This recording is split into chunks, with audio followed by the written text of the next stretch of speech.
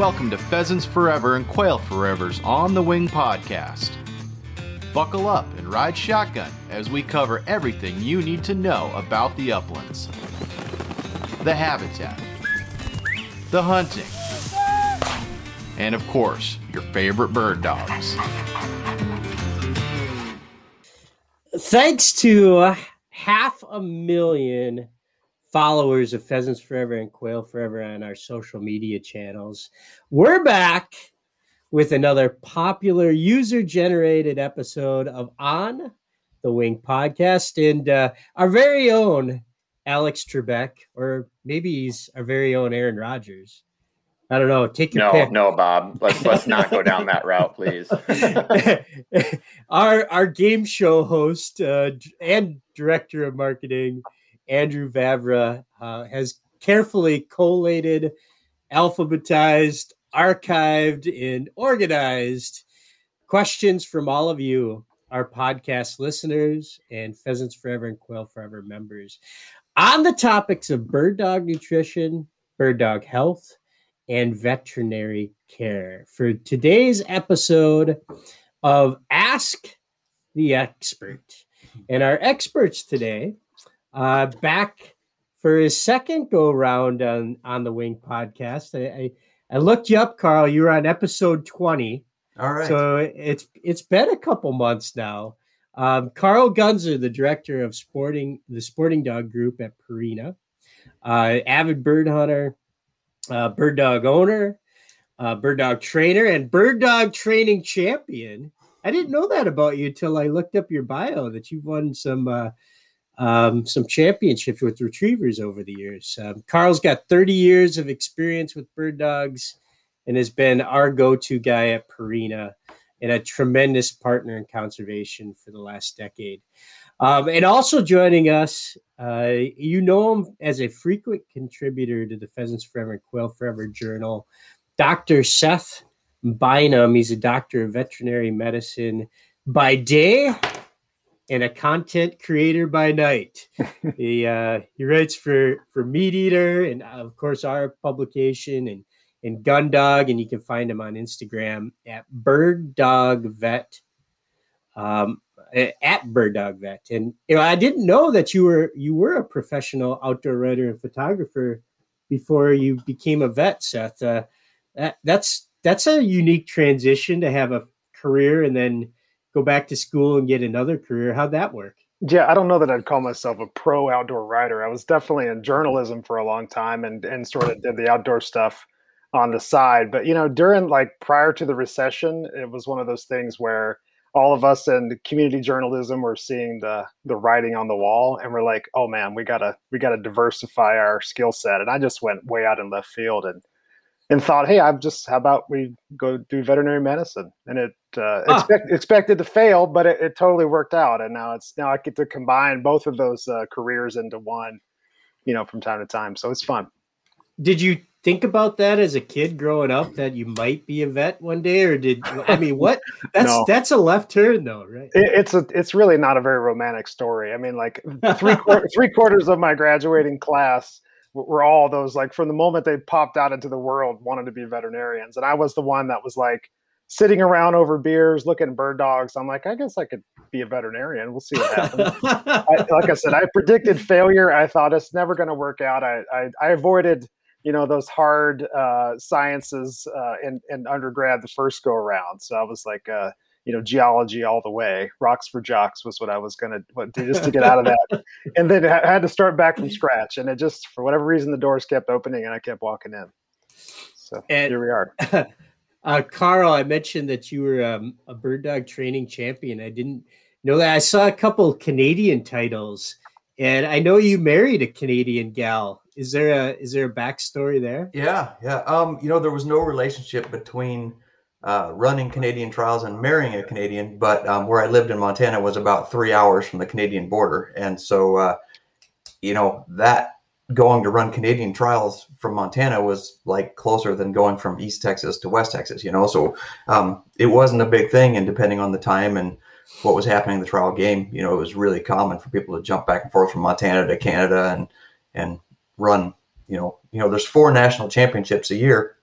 2 in Canada and 2 in the U.S. So a lot of guys like to run up to Canada and compete there as well. And it's a competitive scene there, just like the U.S. I think you won 2 Canadian championships, if I recall correctly. Were the same dog? Yeah, and actually the owner of the dog ran the dog. I was training the dog, and he took the dog and ran both. One was the Canadian National Amateur Championship, and one was the National Open Championship. Okay. So, it was a dog I was training, but he took him and ran him. Labradors? Yes. Yep. Okay. Yep. Cool. So I want to take a moment and thank our brand new On the Wing podcast sponsor, South Dakota Tourism and South Dakota Game Fish and Parks. Make a memory this season in the world's greatest place to hunt pheasants, South Dakota.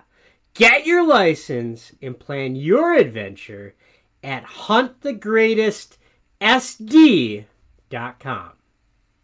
All right, Andrew, we actually got overwhelmed with questions for this particular episode. Where do you want to start today? We got questions about dog food, training, health, surgery. What's the money first question? Well, first I'll point off that a lot of these have been edited for clarity and length. So I tried to combine a lot of questions that had common themes. So if people don't hear their exact question, chances are it's being addressed in another one. But I will say we have a lot of smart listeners, a lot of really engaged people on our social channels.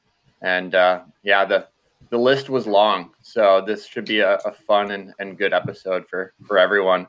But knowing that this is an episode by the people for the people, let's just jump into feeding and food in general. So this first question can be, is it a bad idea to feed your dog before a hunt, even if it is 2, 3, or even 4 hours in advance? And I believe what this gentleman was getting at was the possibility of bloat. You mean to jump on that, Carl? Yeah, start, and I'll add maybe.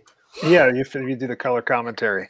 I think there is some scientific support for that concept. So, and not always necessary or related to bloat per se, but for other reasons that you might notice in the field. So I would say if you're looking at that like 3 to 4 hour window prior to a hunt and the food is modest, I think like in terms of volume, so, a cup, 2 cups, you're probably not going to notice any significant reaction in the field, or your risk for bloat is going to be next to nil. I think as you get closer to that pre-hunt window, yes, there's a risk of bloat, what we call gastric dilatation and volvulus, GDV, so stomach twisting, basically. That can be higher because you've got this mass of something, in the stomach itself or in the small intestine at that time. Kind of just imagine it like swinging back and forth, and occasionally it can just like twist over on itself and cause a problem. I think that's a risk, but put yourself in a high risk category if you're one of those like real deep chested breeds. So this more commonly happens in our giant breeds, which the bird dogs don't really fall in that spectrum. But if you've got like a big Bracos, Benoni, you've got like a big deep chested wire hair. Those are dogs I think would be more on the high risk spectrum for this kind of issue. But I think the vast majority of bird dog owners, what they're going to notice is that when you put that kind of volume of food in the intestinal tract in a dog, the body's now got to switch resources to digest it. So blood is important there. That's how the nutrients are going to get absorbed, taken back into the liver, and then metabolized into things that it can utilize for energy. But that's like a big resource suck. So, we're streaming this sort of with each other here over bandwidth. Think about like a big chunk of your bandwidth being eaten up by digestion when you're really trying to use that blood to provide oxygen to tissues so you can perform at a high level. So I think the risk really is you sort of turn the volume down on a dog. You want to hunt hard because he's having to use some of his energy, more or less. A simplistic explanation there, to digest food. So I'd say I'm more inclined to fast my dogs and then hunt and then feed after. That's sort of my take on it. Now, my dogs would protest, like you would not be able to stand the whining if I withheld breakfast, on a multi-day hunt or something like that. So I'm going to slip them a little bit, just enough to get them satisfied, get the blood sugar kind of regulated. Then we're going to go hunt and eat afterwards. That was kind of a long answer to the question, but I think it covered all the bases. I like the bandwidth analogy, and so that brings up another question when it comes to digestion periods of dogs in general. What are your thoughts on midday pick-me-up snacks?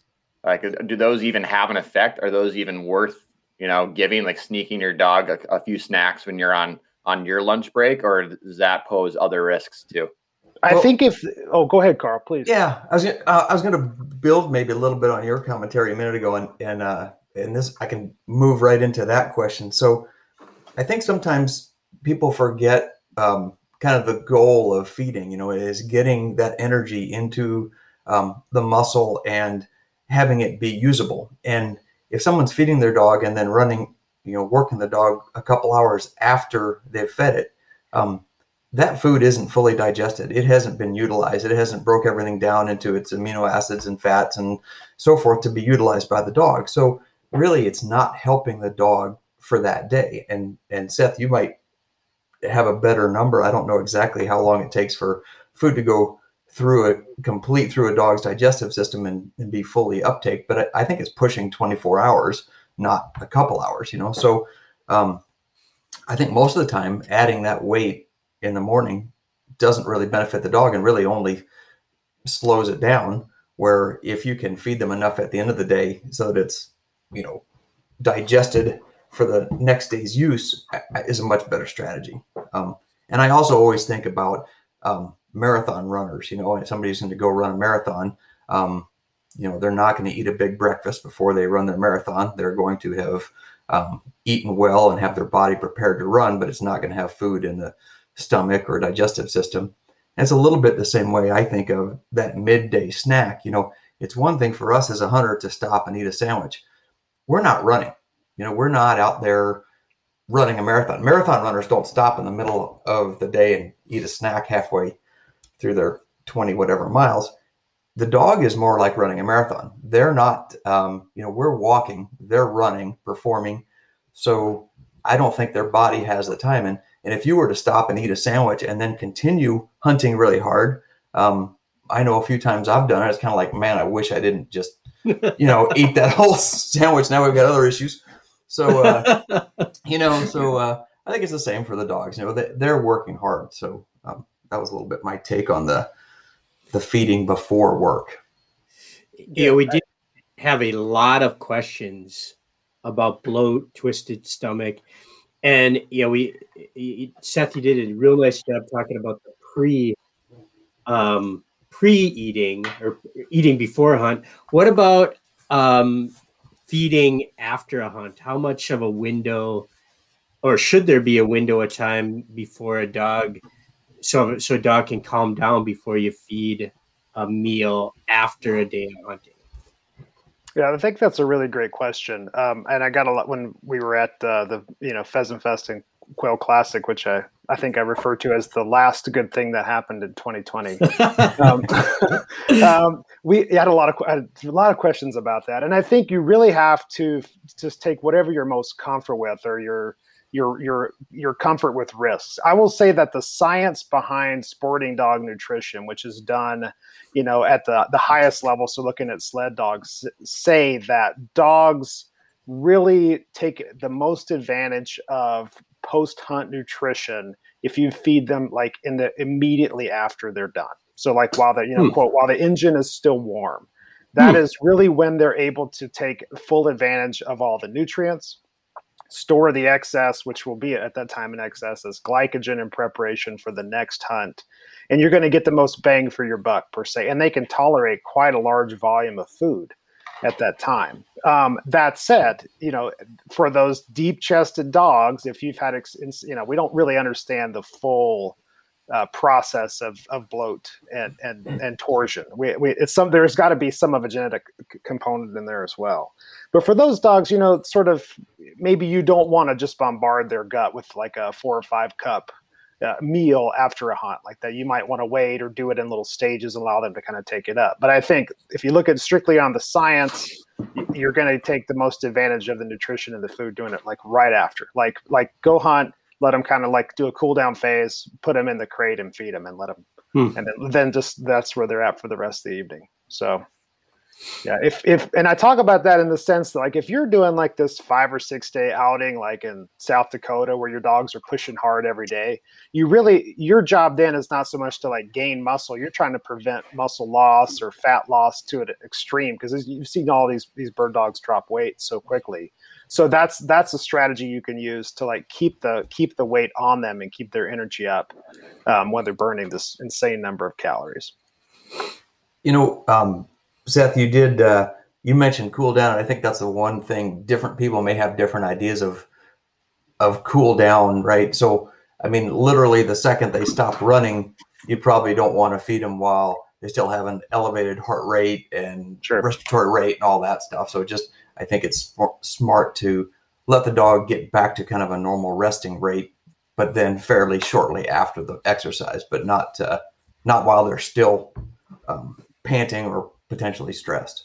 And a lot of time at that point, they want to drink a lot of water. Yeah. So. Well, let's stick with the food angle. Let's go to some questions that focus on dietary adjustments specifically.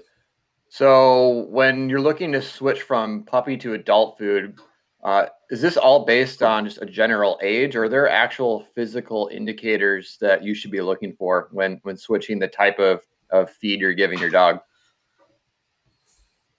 I'm going to give this one to Carl. I have an opinion on it. But he's the one that from Purina. Go for it. Well, I'm not a veterinarian, but I did stay at a Holiday Inn Express last night. So, so it gets,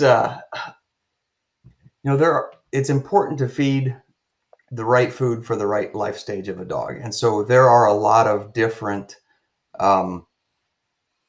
formulas based on different life stages. And some foods are formulated for all life stages, like ProPlan Sport Performance. So you can feed that product to, everything from a puppy to a grown adult. It's formulated for large breed growth, even senior dogs. So there's a product that I know many a dog and a few that I've owned that's been the first bite of kibble they ate. And, 14 years later, that was the last bite of kibble they ate. Now, particularly with senior diets, I would say now there's some better options out there. And I don't want to get into the weeds with Bright Minds and, medium chain triglycerides and all that kind of stuff, because frankly, I don't understand it all. But there's probably better options than that. I think the main thing, and Seth, I will let you take over, but it's looking at the growth of the dog and managing the growth so that the dog isn't growing too quickly. There's no benefit to a fat puppy or a fat growing dog.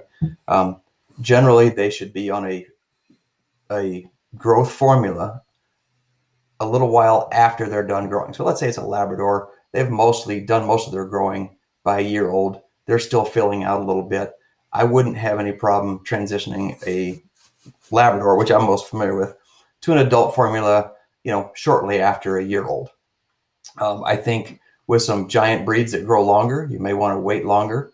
But by the same token, I wouldn't have a problem leaving a Labrador that's active and working on a puppy formula for its whole life, as long as it's getting the right nutrition. An adult dog can eat a puppy formula. There's no harm in that.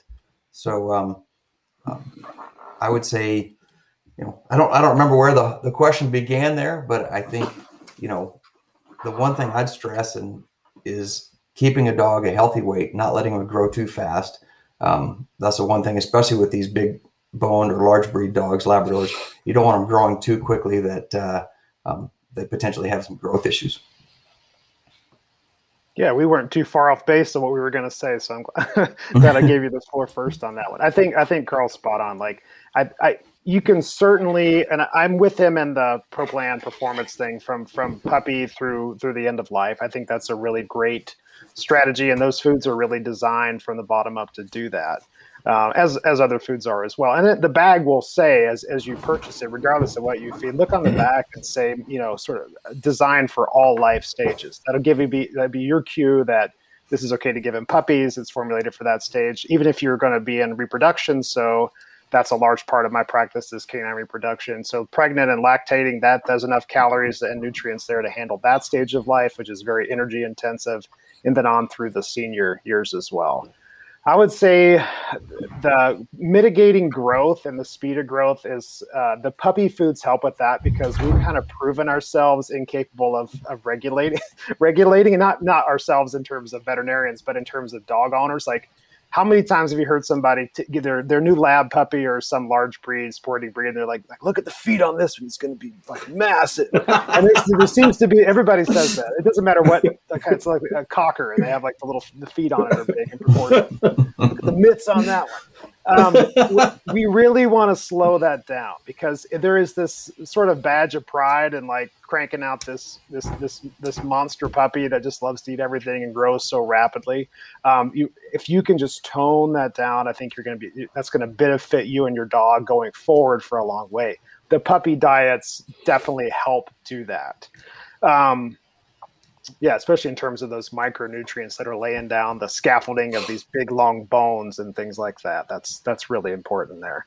But my tune has changed a little bit as well. I used to be a ProPlan, sport performance, from cradle to grave, more or less, kind of like concept. I have kind of changed my tune a little, such that in senior dogs, I'm kind of looking to tone down the intensity of the calories, protein, and fat, because I'm having a hard time especially with the dog now that have that's 12 and a half and has some other underlying health issues. Like, I can't keep good weight. I can't keep them at an appropriate weight on these high intensity foods. So like this time of year when I have this other side of me we didn't talk about, is this hopeless turkey hunting addict in the spring. So my dogs get this time of year, they're a little neglected in terms of the intensity of exercise they get. So the old guy he'll pork up on the performance. So I have to dial him down to something a little less calorie intense as he's aging. Because if I feed him the number of cups of food that he needs to maintain a healthy body condition, he's looking at me like seriously, that's all you're putting in the bowl right now? And I'm like, sorry, that's all you need. Like, if only someone in my life would step in and do that same sort of thing, I'd probably be a lot healthier. But so I'm going to give him a food that's got fewer calories so I can add a little bit more to the bowl and help him maintain the condition without, putting on weight.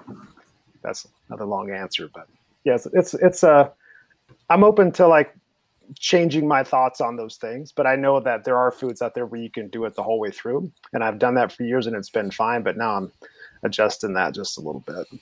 Yep, I agree. And that's sort of what I was referring to before. I think, the senior foods weren't out there years ago, or I guess they were, but I wasn't using them. And a little bit too the same with the large breed puppies. I had done a lot that were just on ProPlan, but there is a value in like large breed puppy for those fast growing dogs. And like you said, it's hard for people to dial back the food scoop when the dog is sitting there looking at them like, hey, I'm hungry, feed me. Mm-hmm. Do either of you guys transition to a higher protein food during the season? Or let's just say you have a dog in its prime and you generally feed them Purina ProPlan that has that 30-20 split. Are you just varying the amounts you give, or do you guys ever like switch to a different formula during the hunting season specifically? Yeah, I definitely use the performance 30-20 in the season. I mean, that's just the amount of energy and performance you get out of a smaller volume is incredible. I mean, and that's the reason why I said in this older guy, I'm having a hard time with him putting on weight in the off season with that same food, because there's so much packed in each cup of food there. But no, it's hard to beat those performance foods for when they're working hard during the season. The female I have now, I mean, you have to really push the calories to her hard, or she's going to become a sack of bones working the way she does. And she gets to eat, as much as she wants. And this food is like the only one I've had her on that I feel like allows her to maintain a decent body condition in the peak of the season. Andrew, I'm not sure if this is where you're going with that question, but I'll mention it because I think it's important for people to understand. It used to be real common for people to feed sort of a high protein, high fat food during the season. And then as soon as the season is over, it's like, okay, hey, it's spring, summer's coming. I'm going turkey hunting. I'm going to switch to, instead of a 30-20, a 26-16 or a different formula. And that's okay. I generally didn't do it just because I pretty much trained year round, right? There wasn't really an off season. And if it was, the off season was so short that there was no advantage to switching foods. By the time you've changed, you're changing back. The important thing, if somebody really is just going to, their dog is not very active, they're going to work it hard for hunting season, you can switch, but it takes like a month to 2 months, I think 6 to 8 weeks before before the dog can really fully utilize the higher protein and fat formula. So if you want to switch to something lower protein and fat in the off season, really you should be switching back to a performance diet about 2 months before the season and beginning your conditioning process. And maybe the easiest way I can explain that is, people, we now get on all these different keto diets and lose weight on Atkins diet, keto diets. Well, let's say you start a keto diet tomorrow, and so you eat a steak and cheese and a milk. Your body isn't in ketosis yet. You know what I mean? Like, it takes days of eating that type of diet before your body goes, hey, I'm not going to be getting all these carbohydrates. I got to change how I'm processing all these foods so I can use them. Well, it's the same with the dog. You don't get that benefit of a high protein, high fat diet the day you change it. That dog has to be on it before it starts utilizing the different protein and fat sources to the best of its ability. Yeah, I think that's so. Go ahead. No, go for it. I'm sorry. You're the expert here, Seth. No, I was just saying that I think that's a great clarification for Carl to make there too. I mean, I think a lot of that same research is really pointing to these performance foods as I quote, priming the body for work. Like, you need to have those in place. And that's kind of why I traditionally fed them year round, even though the caloric need wasn't there in the past. All but for my most senior dogs, is that that amount of lean muscle and the way those foods are designed is just sort of like getting them set up to hit the ground running when the opener comes, or your training season or whatever case may be. It does take time for the body to switch over and have that transition metabolically. No, that makes a lot of sense. To get into the weeds with Purina Pro Plan real quick, and then I promise our audience we'll move on. We had a really good question that I was curious of, and this is for Carl specifically. Can you explain the sources of the ingredients for Purina Pro Plan and why they change based on commodity prices, or if they don't change? I'd love to hear that too. Carl, do you have anything to say for that? Yeah, that's a great question. Really interesting.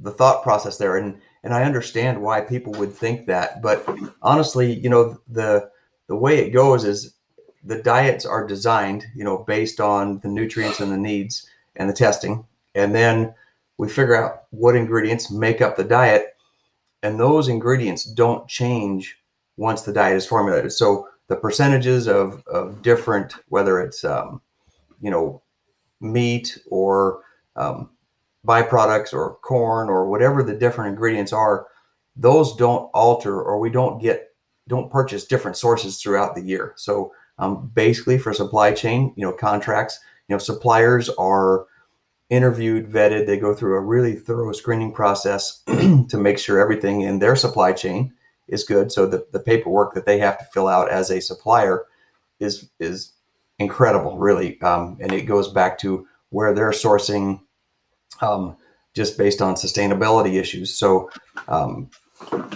that really doesn't change. So there wouldn't be, right now, commodity prices are going crazy, as you guys probably know. And but what we're sourcing and utilizing in the diets is not changing. And they've all been contracted, for years, not bought kind of on a case by case basis.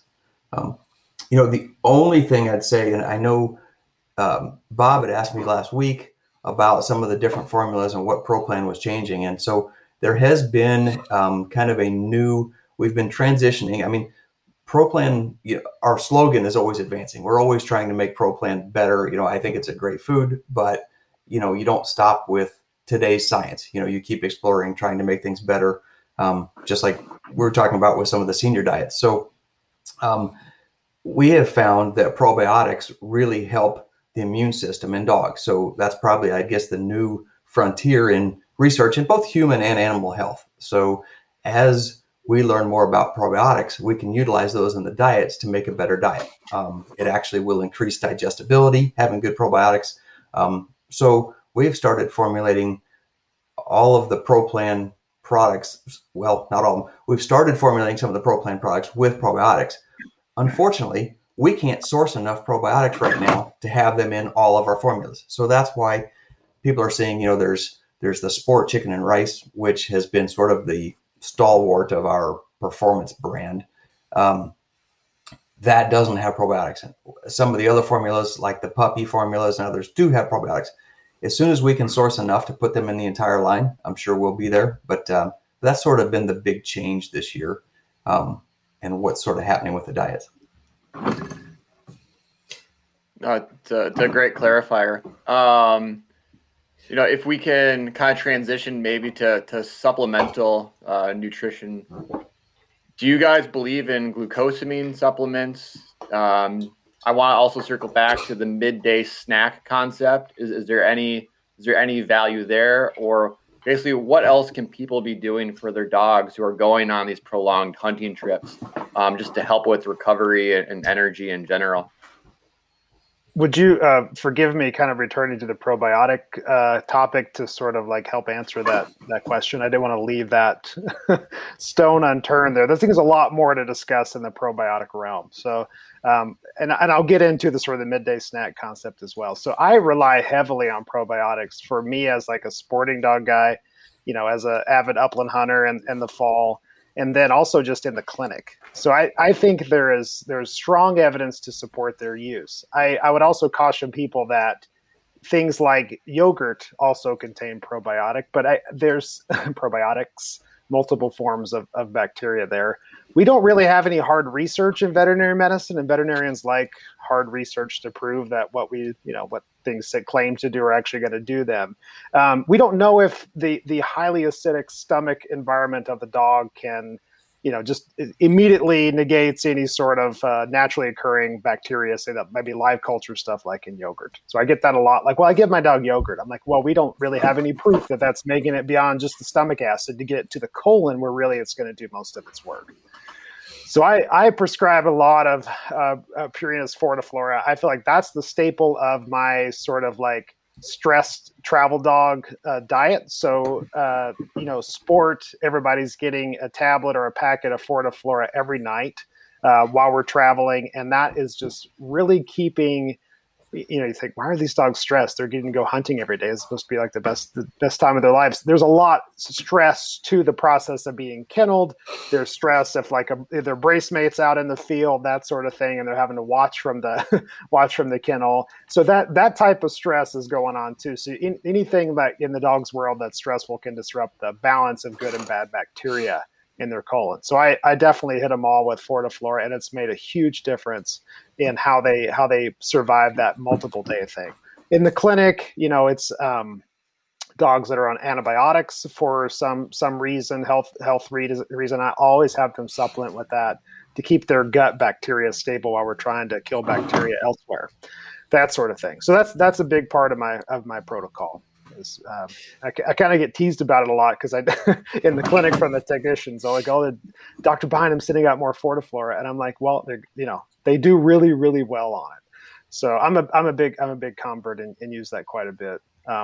In Montana, this last opener for the prairie grouse season, we had a couple dogs start to break and get loose with diarrhea on that. We had 20 short hairs out there on the prairie. So that was, you can imagine the mess of if 10 of those dogs are starting to have diarrhea in the kennel. So the Fortiflora, we just got them all on that, and it just dialed it right back in there too. So Also in puppies as well. That's a big part because I said I do a lot of reproduction work. So puppies who are trying to get a head start in life, they're mixed into their first little wet gruel when they're weaned is going to be some Fortiflora as well. So we want them to make really robust immune responses to their first vaccinations against parvo, and that's also why I use it there. Do you anything want to add to that before I go into like the midday snack bit, Carl? I feel like I beat that one to death. No, I have a quick story though, and I to pile on to that. But I used to, when I was traveling from Montana to Texas for the winter, we would take around 30 dogs, and it was a 2,000-mile trip, and we would generally do it in 3 days. So it's a pretty heavy, travel. It's and you're going from typically, you leave Texas and it may be in the the 80s, and you get to Montana, it's in the 30s, or vice versa, probably even worse. And when you do that with a group of 30 dogs, and some dogs travel better than others, invariably dogs get sick and they're stressed and they have diarrhea. And for years, that was just you kind of dreaded this 3-day mess of 30 dogs traveling. And this was before I worked for Purina. Once Fortiflora came out and I tried it, I started dosing all the dogs with Fortiflora like the day or 2 days before the trip, and I would keep them on Fortiflora for that trip. And I went from probably nearly half of the dogs getting some sort of upset, maybe not, diarrhea in their crates, but, a lot, you stop and you air every 4 to 6 hours, and, you see dogs starting to get diarrhea and stressed.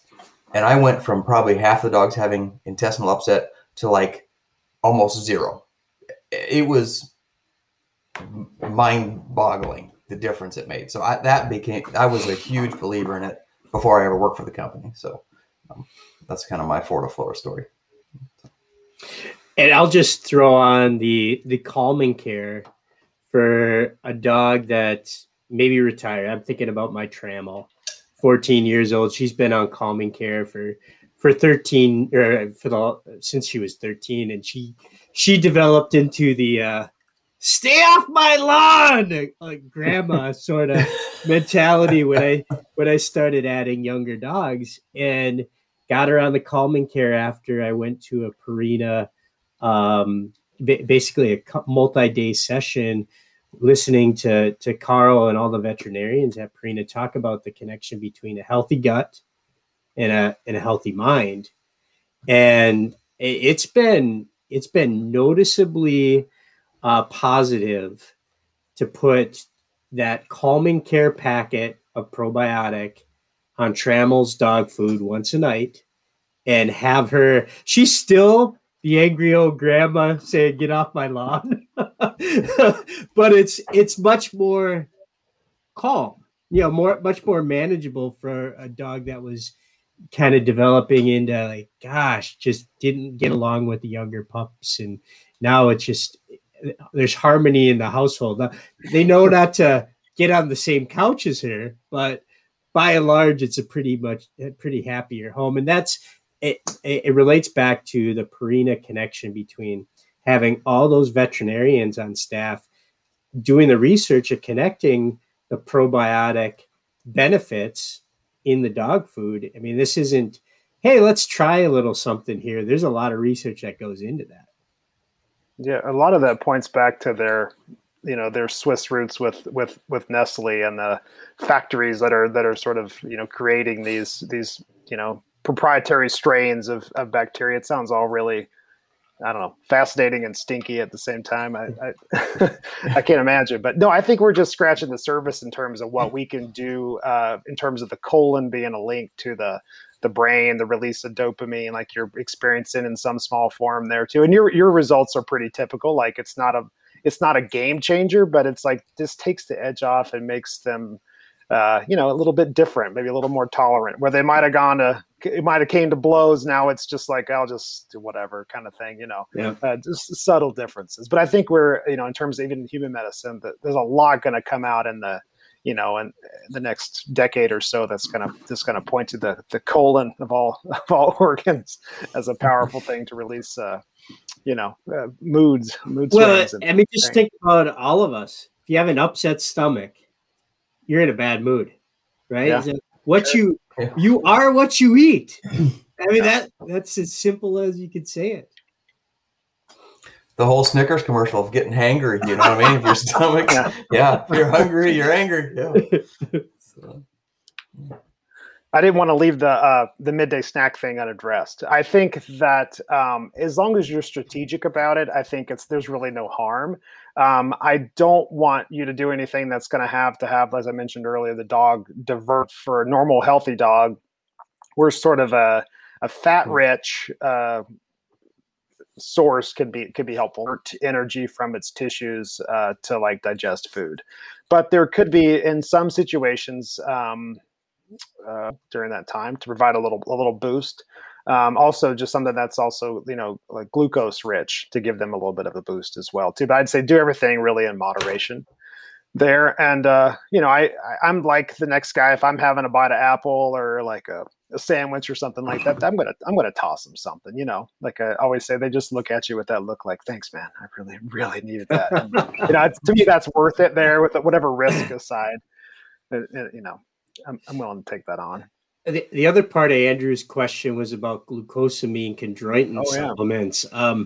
And I've got firsthand experience in there, but I'm not a veterinarian, so we'll let the veterinarian answer it. Sure. Again, it's like one of those things where what does the science say versus what's the anecdotal response to that? And I think for glucosamine, the research is actually fairly strong that there's a benefit there. But think about it in terms of, what you're trying to do. So the glucosamine, you were really helping with rebuild some of the cartilage scaffolding. You're trying to help regenerate cartilage, which is, an extremely slow process because there's not a lot of blood involved. So these things take a long time to happen. It's a like slow onset, like a heavy loading dose for a long period of time, and then sort of this subtle improvement over time. It's not going to be like taking a couple really stout, non-steroidal anti-inflammatory drugs for that kind of pain. You're looking to like sort of do it in the supplement. That's why it's a supplement. So the glucosamine, I think, strong evidence to support its use. Make sure you're giving enough. Sometimes these little treats that you buy are not going to have enough, where like you probably have to give the dog 20 or 25 treats in order to get the appropriate amount. And I would say consult with your veterinarian on the amount that you need there. But also keep in mind, if you're doing a treat-based glucosamine, the vast majority, and I'm kind of getting outside of our hunting dog world here, the vast majority of my arthritic patients that could benefit from glucosamine are already obese, like majorly obese.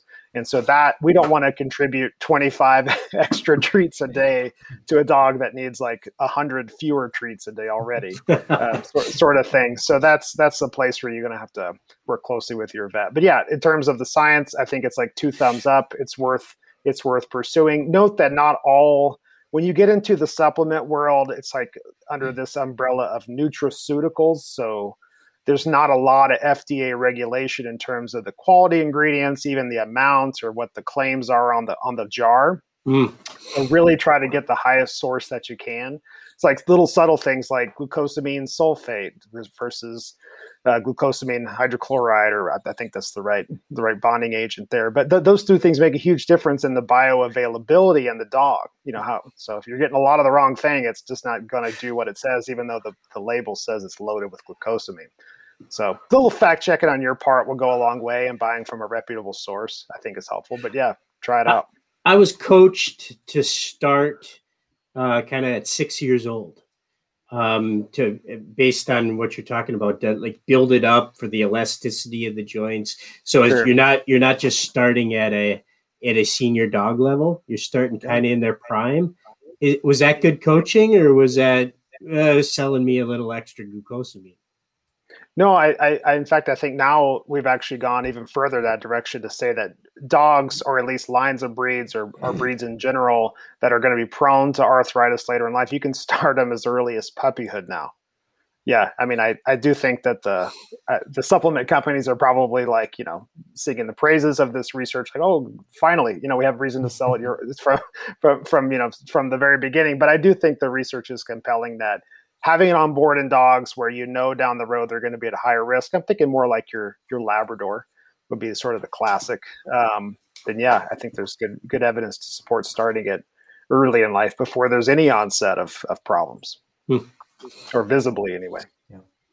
And, and there is, besides the supplements, there are some veterinary foods and products that are, that contain glucosamine and are sort of joint mobility formulas. So if people don't want to give the actual supplement, they can feed a product that has it. And, there's glucosamine in, all of our ProPlan diets and all that, but it's not on a therapeutic level. So if you're really trying to do it something to really ward off a serious concern, that's the point at which it needs to be at a higher level in a therapeutic form, not just in the diet. Yeah. So when it comes to other good, bad, or inconclusive supplements, as an owner of 2 dogs who spends too much time at the local pet food store in general, reading labels and things like that, something that's caught my eye are CBD products. Seth, I'm curious, what's your personal take on that? Is that a fad? Is there anything there? Like, I'm guessing the science is still out. Are people just trying to grab people's cash with selling the fact that this will help your anxious dog calm down a little bit? I want to put you on the spot a little bit. This one wasn't on the radar.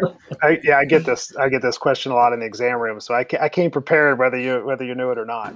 I would say that you mentioned 2 things. I think CBD in terms of managing inflammation and osteoarthritis actually has a pretty impressive body of research in veterinary medicine already. Before we just used the human model.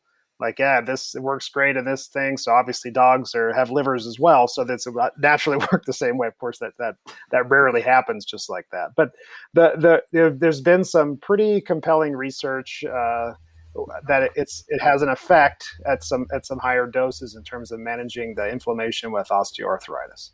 So yes, I'll say that. Now, you went into anxiety, and I think that research is still in its infancy in the canine. Although I think anecdotally, with people doing it, that has shown some benefit. Now, veterinarians for a long time had to kind of go back and forth and use this sort of like underhanded way to get owners to suggest CBD themselves. So because it was like the way it was managed under a farm bill, I guess, as a hemp product, I couldn't officially recommend it, but I had creative ways to get them to bring it up, and then I could say, yeah, you might want to look into that. I've heard this or that, but I can't make official. Now that's changed. I can make an official recommendation. Not so much well documented for anxiety, but I think in terms of osteoarthritis, yeah, it's pretty solid. Obviously, do it at a place where you can get it legally, and then here's another time since it's still sort of in the nutraceutical category. Source it from reliable sources. There's only really 2 research veterinary products that I'm aware of containing CBD. Don't go to the gas station, that has the big billboard out front, one of those big inflatable things going back and forth trying to sell CBD. That's not where you're going to get byproducts in that thing, because it's just not tested for purity the way. I mean, you don't want to do any harm at the same time too, getting levels of pesticides or heavy metals in there with your dog as well. So get it from a reliable source. Yeah, that's good advice and good to know. And I think with that, we'll transition to overall health, and wait until you get this segue, Bob. Seth, why do dogs eat grass? Because they can. That's the answer I've always given. Because they like it. Yeah. Yeah. Something to do. No, I mean, I get that all the time from owners, because they're like, "Why I brought my dog in today because I something's wrong because they're eating grass." And there's some, that's a response to something. I don't think we fully understand what they're trying to accomplish through that process. In fact, just the other day, there was a dog that this is not a sporty, that's a little Chihuahua mix thing that never goes outside. When it's outside, it's always in a baby stroller. So the owner noticed the dog like wandering around the house, licking the baseboards. And I was like, well, I bet you if this dog was outside, it would be eating grass, trying to satisfy the same urge there too. I think there's something to it. When they have some sort of GI upset, they tend to gravitate towards a mouthful of grass. I don't know, like evolutionarily what they're trying to accomplish. I don't think anybody does. It may be just as much behavioral as anything else. But yeah, it is because they can is sort of the short answer. Yeah, I've got a couple of dogs that think they're part-time bovines in the backyard, so that's good to hear. In our expert's opinion, are most sporting dog injuries other than barbed wire due to genetics / conformation or simply lack of conditioning? I was just looking down at Carl was muted for a minute. I would say it's a mix. Lack of conditioning is huge. Obesity. I mean, I'll just say this here, even though I know this is not going to affect the vast majority of the people listening to this podcast, but pet obesity is an epidemic. I mean, it is the single biggest disease that I treat in veterinary medicine. And that is certainly associated with early onset osteoarthritis and links to, sports related injuries in dogs that don't do a lot of sports, like a blown cruciate ligament is just incredibly common. And so I'm seeing that quite a bit. It's, if you could take osteoarthritis out of the equation, or take obesity out of the equation, really, I think that you'd be left with, just your run-of-the-mill sport-related injuries. So dog versus barbed wire type stuff. Yeah. But we're not doing a great job as a profession and getting our clients to understand the issue of obesity either. So I tell people, like, I want you to have your dog be on a great food, but sometimes their best treatment is just less food in general. So, there's some, well, I guess I'll back up and agree with Seth. I think the leading cause of injuries are generally accidents, and that's kind of the avoidable and the unavoidable. Some is just kind of our lack of forethought, with dogs in the field, not being prepared or making bad choices. But, there's stuff like the barbed wire that just happens. But there's some interesting research on the genetics and diet, and they're looking more and more at the genetics for things like canine cruciate injuries, and there seems to be a genetic component to that. And I know that there are some studies with diet that show protein levels affecting injuries. So I wish I had this available to quote it exactly, but basically they studied different subsets of dogs, so like on a 24% protein diet, a 26 or 7% protein diet, and a 30% protein diet. And the number of injuries was dramatically different in the protein levels of the diets. And so the higher protein level diets had fewer muscle injuries, soft tissue injuries, that kind of stuff. The lower the protein diet, and even a 24% protein diet, which a lot of people think, oh, that's a reasonable amount of protein. The subset with 24% protein had a lot more injuries than the 30% protein diet. And I don't know if you guys do a follow-up. I'll try and find that research or a link to it if anybody really wants to dive into that, because there is some good factual stuff that shows higher protein diets tend to have fewer, musculoskeletal injuries. That said, you're probably as right about saying the conditioning as anything. I mean, think about as a dog goes out, you take them hunting, they're out of condition, you work them hard that first day, they get tired, they're slowing down, they're not picking up their feet anymore, they're more likely to stumble and pull a muscle and all that. So there was probably about 5 different questions and answers in that little bit there, but that's about all I know on that one. I could take it deeper in the weeds if you want to factor in what we call reproductive status in there as well, because I think that research is sort of interesting. And we're looking at, in these types of things, what we call retrospective studies. So going back in time, looking at medical records, and then trying to see like what things were, came together as cohorts along with the problem we're looking at. That doesn't necessarily show causality, right? It just shows association. So there's a lot of factors in some of these sort of sports related injuries. Conditioning could be one, body, muscle condition, then body condition another. Genetics is a huge role, what we call like epigenetics. So things that are within your DNA that get turned on and off based on other environmental factors. I mean, really, really super deep in the weeds, on that kind of stuff. So I like I said, I do a lot of canine reproduction, so I always tend to be the one veterinarian in the county that's advocating for some benefit to sex steroids, whereas a lot of my colleagues like to see them gone like the plague.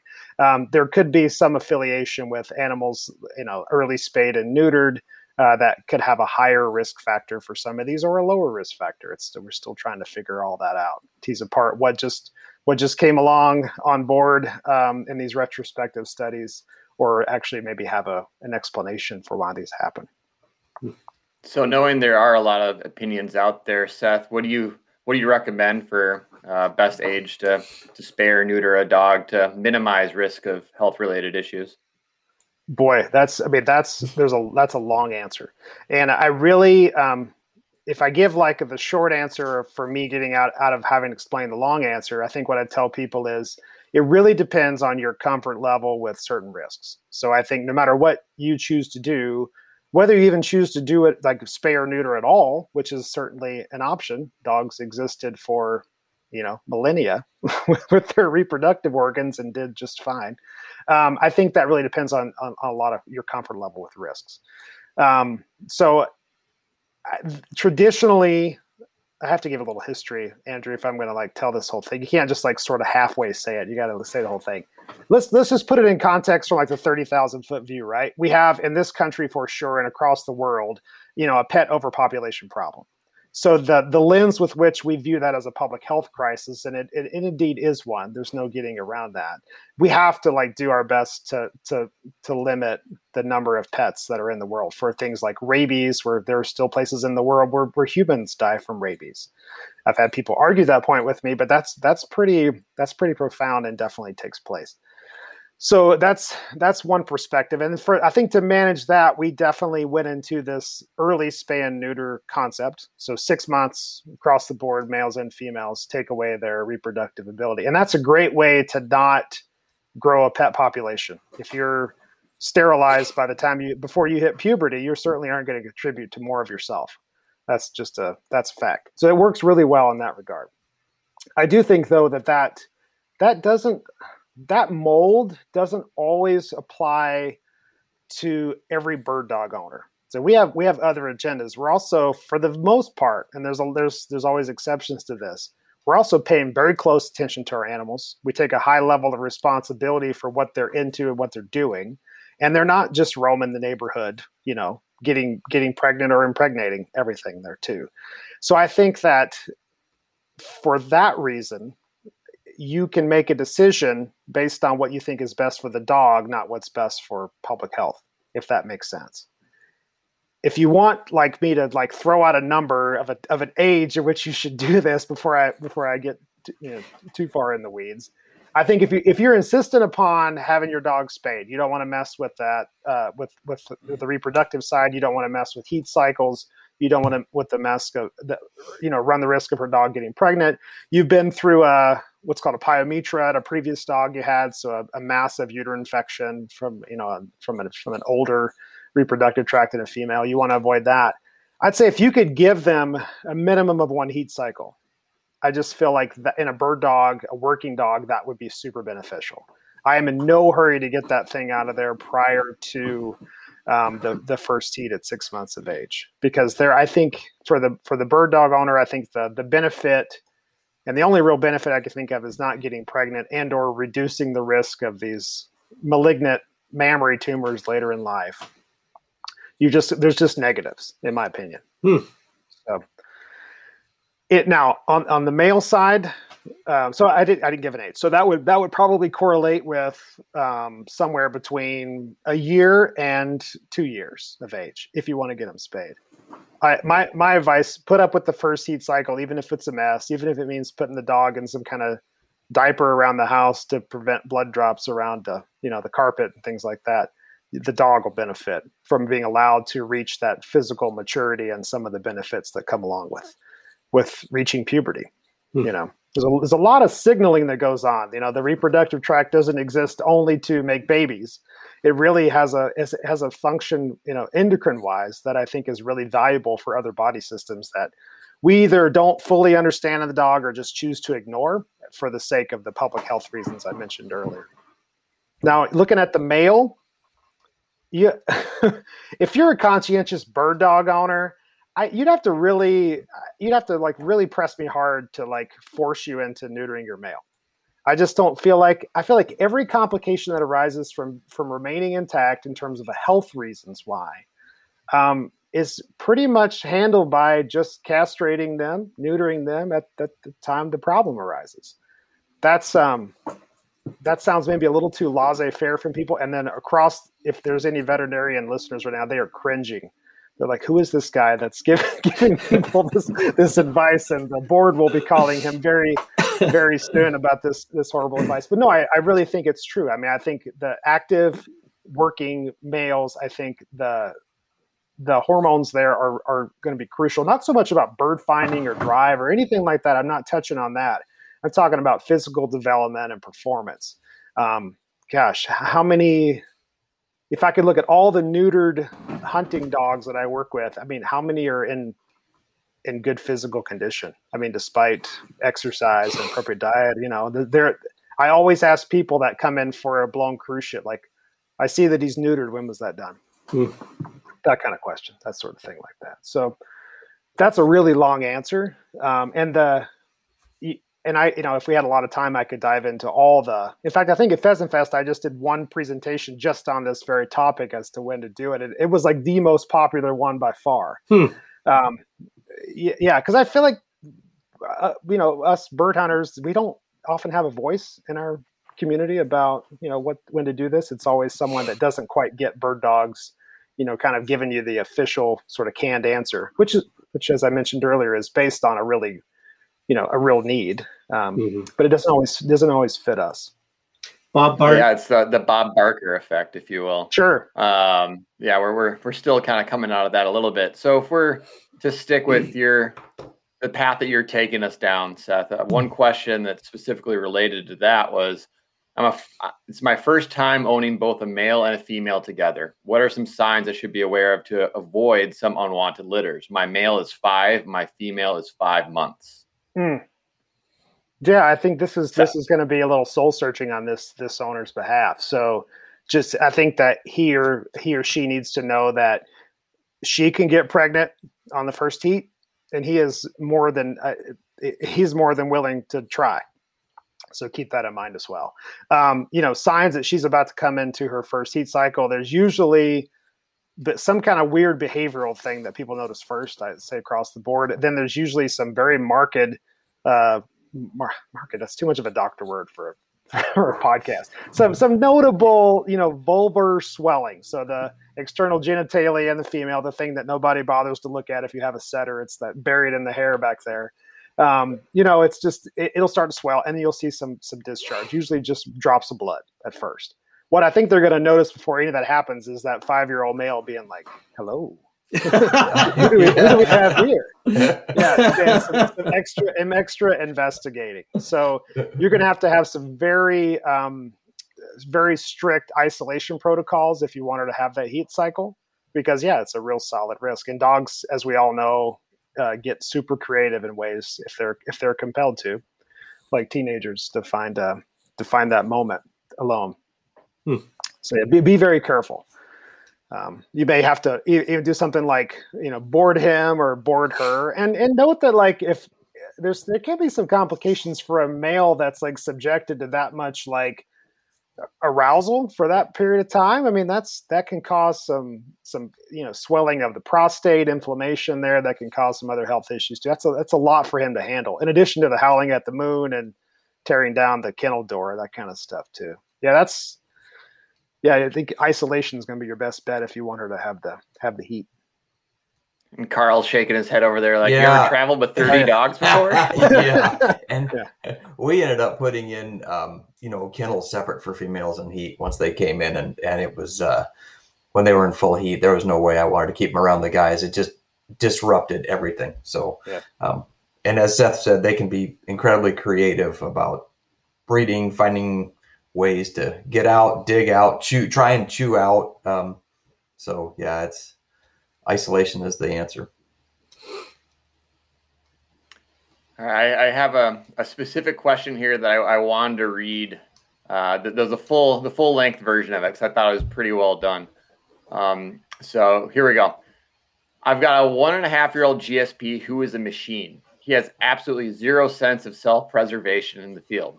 Luckily, he hasn't suffered any structural injuries, though he seems to gouge his eyes on every thorn/branch out there. My question in regards to dog health: is it normal for a young dog's joints to crunch/pop like a Rice Krispies commercial?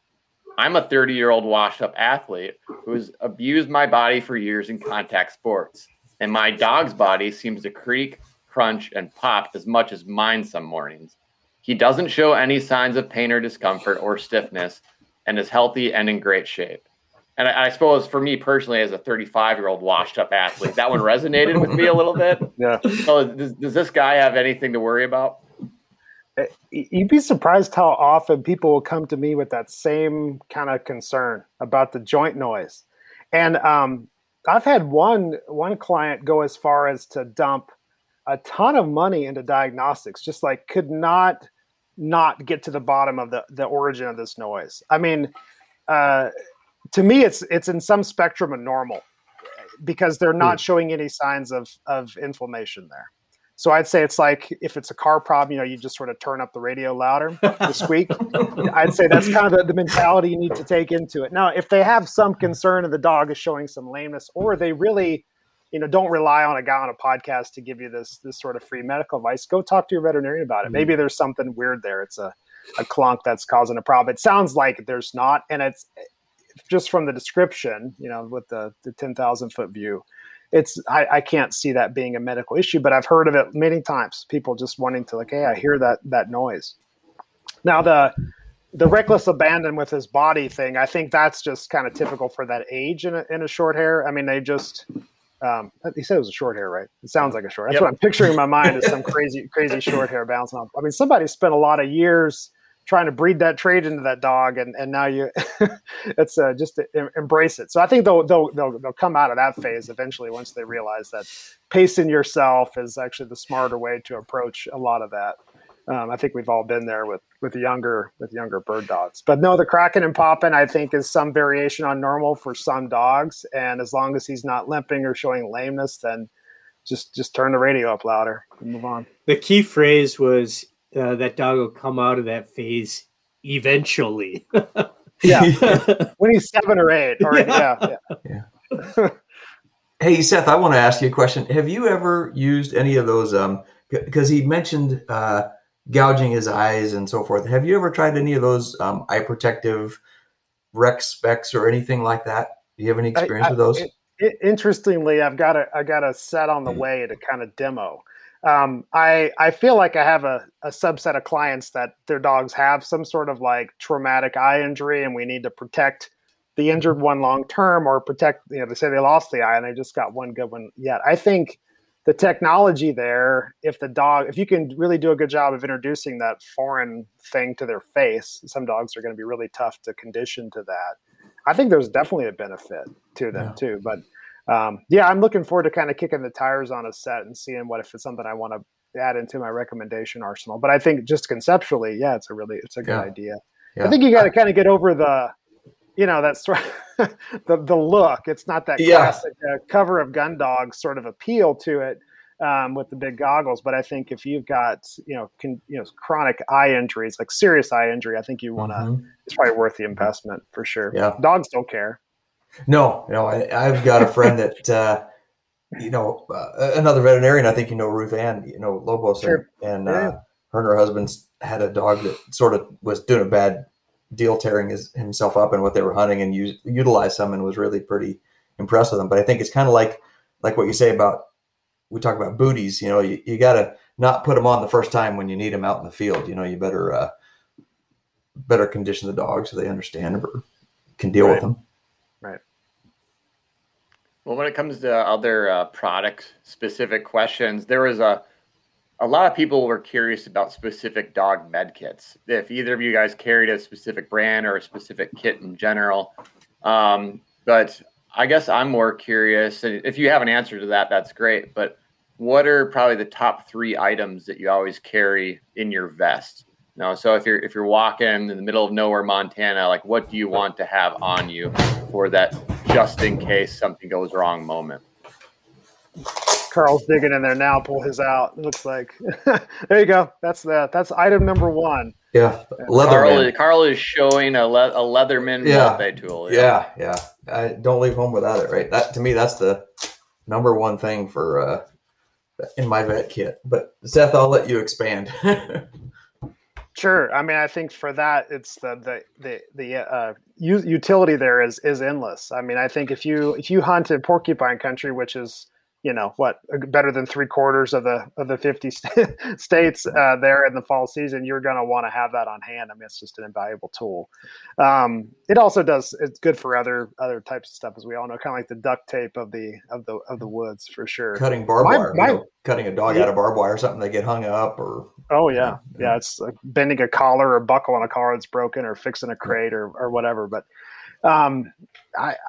I think you're going to be a little underwhelmed, or whoever asked this question will be underwhelmed at my vet kit, my med kit. It's pretty Spartan because I don't like to carry heavy stuff. So I hunt chuckers, and I like to carry more water than like a first aid kit.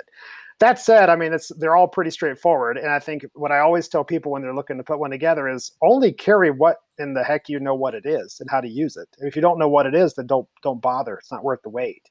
My kit really is going to contain like a small bottle of some kind of saline flush. We talked like the guy with the dog with the eyes, getting those kind of irrigated out will help if there's a foreign body, irrigating out a little laceration if it's really dirty. And then I carry just something to wrap a major wound up. So gauze, some of that like stretchy vet wrap that comes in a variety of colors, and then some tape to close either end of it. That's it. Now I'm probably due for a major disaster. I'm going to like carry the kitchen sink because I'm underprepared, but I feel like in general, that's all I really want with me. Now at the truck, it's kind of a different deal. I might have I'll dive more into the medicine side of things, which, you can't prescribe yourself. Most people can't prescribe themselves antibiotics or pain meds, but you could probably talk your veterinarian into loading up your vet kit prior to the hunting season with some antibiotics or some, carprofen, which is sort of the classic, anti-inflammatory drug given to dogs. Like I'm fine prescribing that, like what we call prophylactically, without a current immediate need for it for the most part, just in case you get into a bind in Montana. But usually something to immediately address and sort of sterilize a wound is all I want, because if it's bad enough to warrant a vet to fix it, then doing it in the field is a disservice and potentially dangerous to the dog. And then just keep them alive to get them out of there. Benadryl is probably just one that I always make sure it's around. I keep that in my truck anyway, just for, you never know, stings and snake bites or whatever comes around. Well, let's hit that really quick then. What are some snake bite do's and don'ts? I think a lot of people might have a fear, whether it's irrational or not, of their dog getting pegged by a rattler or something every time they go out. Is there any specific field care that people should be aware of, or tips or tricks? It really runs the gamut. So I worked, down in Lewiston, Idaho, which is along the Snake River, so heavy rattlesnake population. We would see our share of snake bites in the summertime, for sure. That happened a lot less during the hunting season. I just feel like the snakes were still more or less out, but the bad encounters were lower. Just keep in mind that the real risk with a snake bite is it's kind of a lot like the way COVID is. Like, it's not the virus that's killing you. It's your immune system's response to the virus that gets so exuberant. And the dog and the snake bite is sort of the same way. Yeah, the toxin is pretty nasty, but where you really get into trouble is when the dog develops some sort of anaphylaxis to that toxin, or the saliva, or some other whatever oral bacteria we don't know, but they develop a very severe immune response to something related to the bite. And then that runs the gamut, dog to dog and bite to bite, really, and snake to snake for that matter. So there's a lot of factors at play. I think if you want to be prepared, I think having Benadryl on hand can be helpful, although some people argue the fact that, that's a different type of reaction. I still feel like it helps, and you're just trying to buy yourself some time or ward off a major reaction. Don't there's like I think it's been pretty well dispelled, but it still persists. The whole like sucking out the venom. Like, I don't know why that, but yeah, that doesn't really do anything. It's the city slickers effect. Yeah, it sounds really, really cool. And yeah, if you could save your dog by sucking out the venom, I mean, you would walk around with your chest stuck out for years after that. Yeah. So we all want that to happen for us, but I don't think it's practical. And then there's, some people say like do a tourniquet to slow down the blood flow. I mean, I think that's kind of treading on, maybe you don't know what you're doing there. You don't want to cause any extra problems. I'd say stabilize, get them out, have them seen regardless of how severe it seems, because have them seen by a vet regardless of how severe the condition seems, because that can deteriorate pretty rapidly. Again, when you're dealing with the immune system, most of that stuff is going to be immediate, so you're going to know, but it can come on in delayed manner too. What about vaccinating your dog against the Western rattlesnake? Is that a viable option for folks? We did a lot in Lewiston, and that was sort of the protocol at that practice. It's a multivalent venom type. Multivalent meaning like different strains or different, I think even different species of rattler inside the vaccine. I think the research is, to be honest with you, pretty puny. Most of it, even though there are papers associated with its efficacy, I think most of it's based anecdotally within the region. I did an article for MeatEater on this very topic, and you can Google my name and rattlesnake and MeatEater and probably it'll pop up there. They're pretty good with their search engine optimization. I had colleagues that worked down in Arizona, and they were like, we never do it. We have tons of bites. It only makes things worse when they get bit. It's like priming the immune system for a reaction. Then I had colleagues over in Rapid, South Dakota, Rapid City, and she's like, we always do it because it probably, it isn't going to hurt anything, but it seems like it helps when we do get a bite encounter. So I'm like, I don't know if that's like region to region, snake to snake, dog to dog. I mean, I don't know, but we did it in Lewiston. I feel like when we had a strike, dogs typically did a little better with it, but again, I wouldn't hang my head on that report, but the research is just not there. I mean, I think either way, like it's just, there's not enough dogs there. There's not, you can't recreate a bite in a laboratory to see how well your vaccine works. That makes sense to me. I'm not saying they're doing a bad job and not researching or trying to hide something. I just think practically it's something you really can't prove either way. So yeah, I think if it's available, you could give it a shot. It's up to you. Your vet may talk you out of it, or they probably talk you out of it by not carrying the vaccine in general if they're opposed to it. Well, gentlemen, before I get into the bonus questions, is there anything that either of you hear anecdotally quite a bit that you'd like to address, or any questions that you're posed with that we didn't bring up here today? I saw a neat, interesting piece, and I'll transition it from rattlesnakes. I don't know. There's a guy, John Wright. I believe John takes some photos for you guys, the Art of Bird Dogs. He's a former, I think he's had a national champion Springer. Anyway, I know he's a real good dog guy from Montana and an amazing photographer now. And he wrote a good piece on social media yesterday, and it equated snake bites to grass-ons and cheat grass problems in the Western U.S. and kind of saying, we spend so much time worried about snake bites, and yet, there's really the number of people that had issues with dogs with snake bite is pretty small. And then you compare the amount of issues and concerns with foreign mean seeds or cheat grass, it's actually a much bigger deal. So I think that's one piece that maybe to caution, if there's one simple thing that you can do to help protect your dog if you're hunting in the Western United States in the fall, is know what cheat grass is, understand it, check your dog when you're done hunting. And there's mean seeds all over the place, not just Western US and cheat grass. So I think that tailgate check that you do at the end of the day, you're done, you get back to the truck, you put your dog up there and go over it head to toe, checking the ears, checking between the toes, all that may be the best piece of medical advice that I think could be given today almost. It's just really important to check those dogs out, because you can solve it 90% of the time right there. If it's gone in the ear and the nose, you can take it to a vet and they can get a scope on it generally and see. And and then there's nothing. But if you ignore that and it travels and you have a mean seed infection, it can be A, very costly, B, life-threatening, and just a bad deal. So that's one thing I'd like to tell people to take away from this. Yeah, I think a tailgate check just for screening for that kind of stuff is a really great idea across the board. I talked about working down in Lewiston, Idaho, and the rattlesnake vaccine. That, we did that was part of our practice. What kept the lights on in the summer was digging cheatgrass out of wounds where it had migrated in the skin. I mean, that was the bread and butter of what we did in every breed of dog, and some cats too, really throughout the whole summer. So it's a huge issue. I'm not trying to overstate it. A lot of you Midwesterners may not encounter it unless you come out west to hunt. But it's something that definitely is. I wouldn't say it's 100% preventable, but especially if you've got a dog that's got any kind of feathering or wiry coat, you need to, even my short hair from time to time, I'll find them between the toes before they get embedded. You need to kind of just give them a once over between the feet. It's good conditioning to find other stuff that's wrong with them too. You're surprised how many cuts and scrapes you'll come across doing that they never even gave you an indication that they were, there.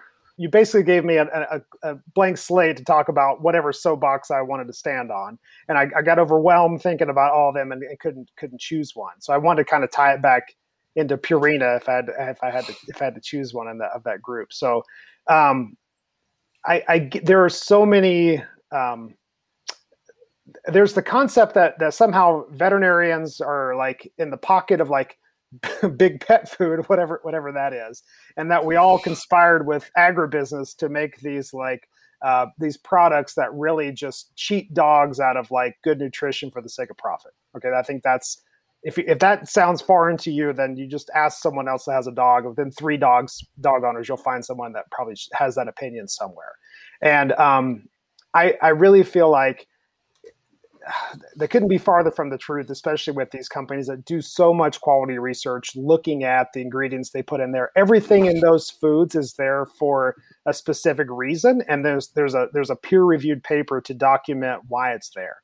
I kind of beat my head against the wall with people that are looking very deep for essential oils or some kind of like exotic ingredient that really has no basis in scientific fact, maybe tangentially in human medicine or something like that, but they want to bring those in. And I really try my best to like be supportive of how we can work together to keep your pet healthy. Right.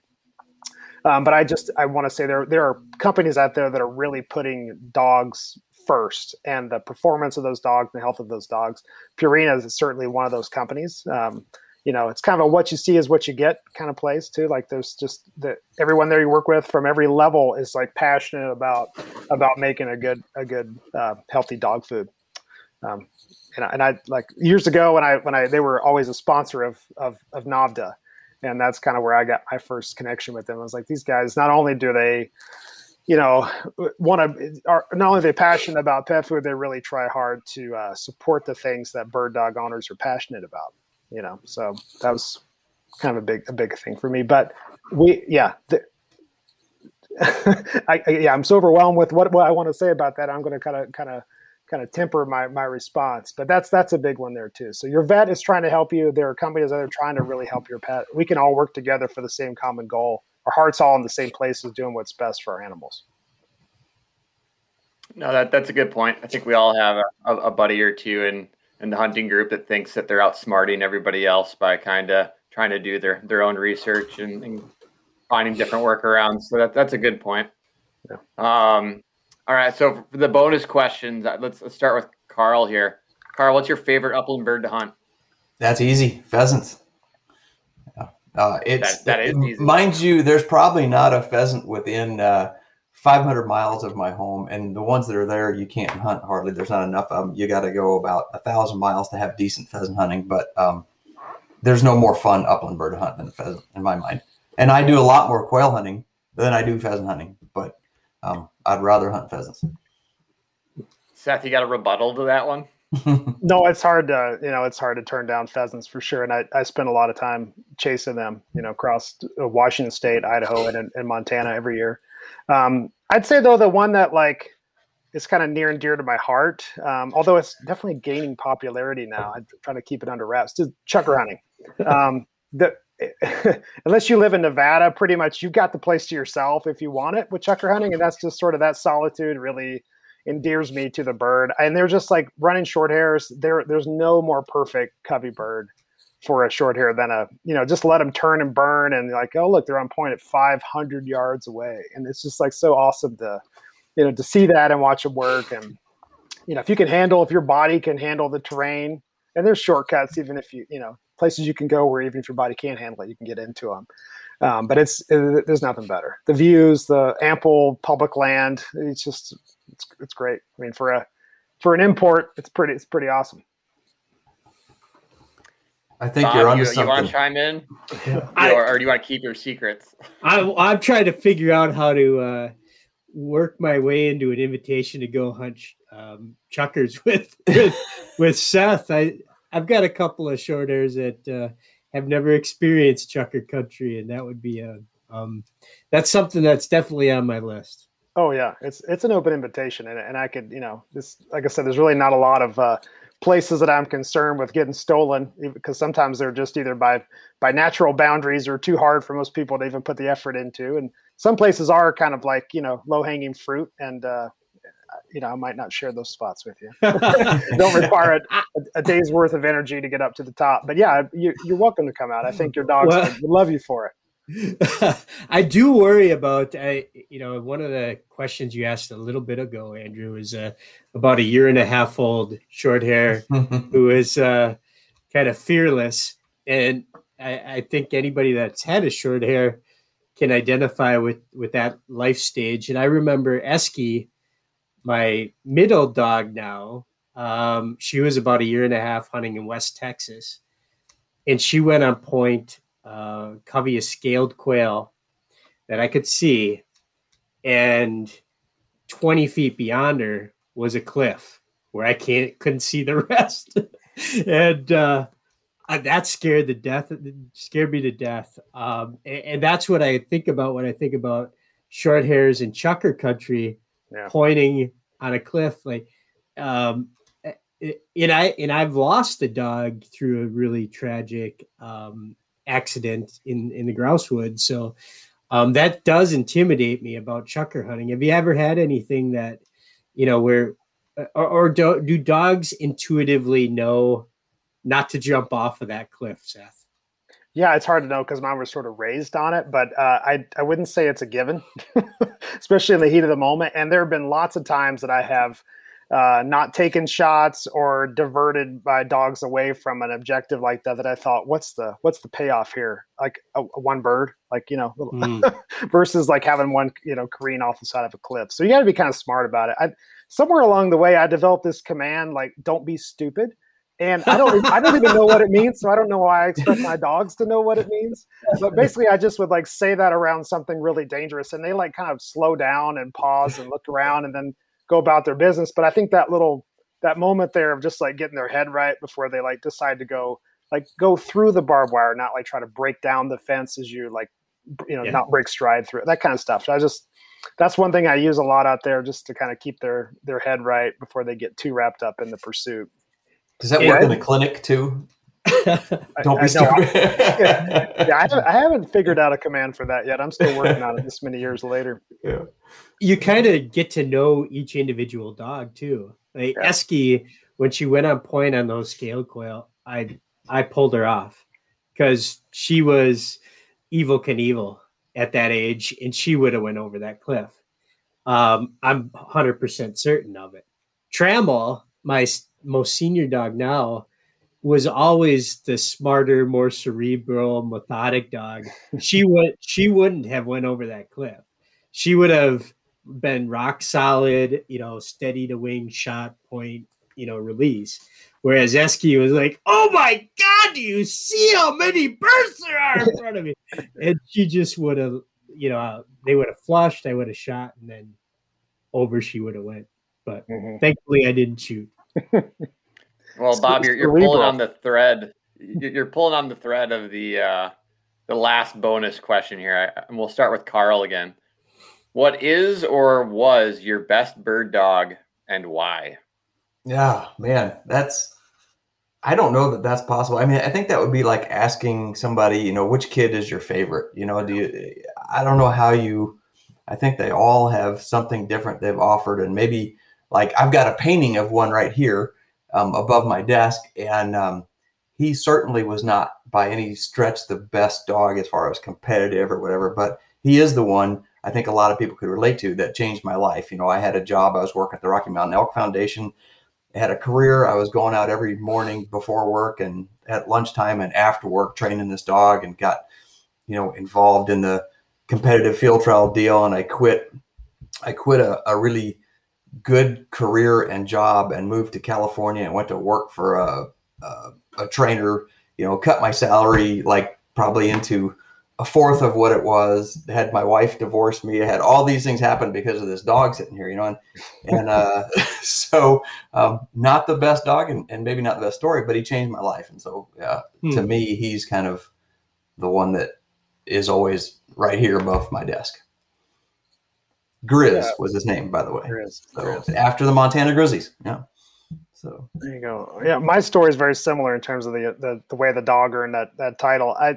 That'd be my older short hair now, River, who's 12 and a half. And he was like my first real like pointing dog that was like just mine, that I kind of had this blank slate and tried out all the, training techniques on. And it's just something about, I wouldn't say he was the sole motivation for the decision to become a veterinarian, but there's something about my fascination with him and his instinct to point, and it just really like set a lot of things in motion that really ended up with where I'm at today in my career.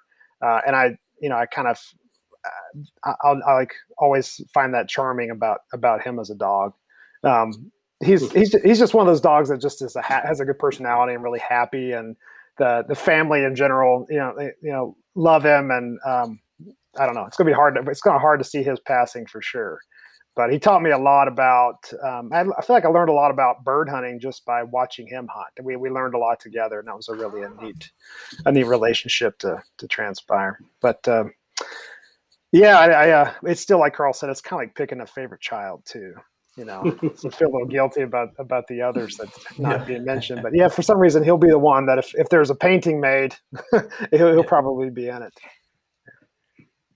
No, it's a great answer to that question specifically, and overall, I really appreciate you guys taking the time to listen to the people out there on the internet and helping answer questions that they have.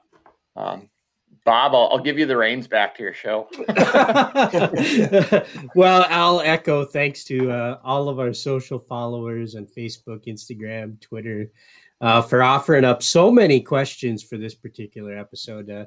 Really appreciate the feedback and the listenership out there. Dr. Bynum, thank you so much for your expertise. It was great to finally meet you in person. Well, sort of in person. I don't think. Maybe we met at Pheasant Fest a year ago, or 2 years ago. We did. I wouldn't expect you to remember, but we shook hands at the BHA Rendezvous in Boise the year before that. But yeah, you probably did that 1,000 times that day. Yeah, we met there as well. But yeah, it was finally for our first real conversation beyond the pleasantries of hello, nice to meet you. Yeah, it was wonderful getting to know you better and hearing about your short hairs and hunting out west. And Carl, great to catch up with you. Seth did a wonderful job talking about how much Purina is dedicated to the health of our bird dogs. And he talked about, how full circle that is. Well, that's full circle to the point of habitat too. When we talk about longtime national partners and corporate supporters of our organization and in all of the bird conservation groups, Ruffed Grouse Society and Ducks Unlimited, including Pheasants Forever and Quail Forever. If you look for a logo, you'll find Purina's logo on all those websites because they're committed to the habitat that our bird dogs love to run. So, Carl, thanks for spending your time today with us. Yeah, thanks. It's been great. I've enjoyed it. All right, folks. Thank you for listening to this Ask the episode. Easy for me to say.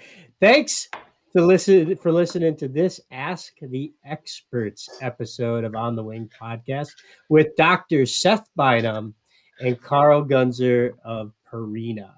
I'm Bob St. Pierre for Andrew Vavra, saying always follow the dog. Something good will rise. Thanks, folks.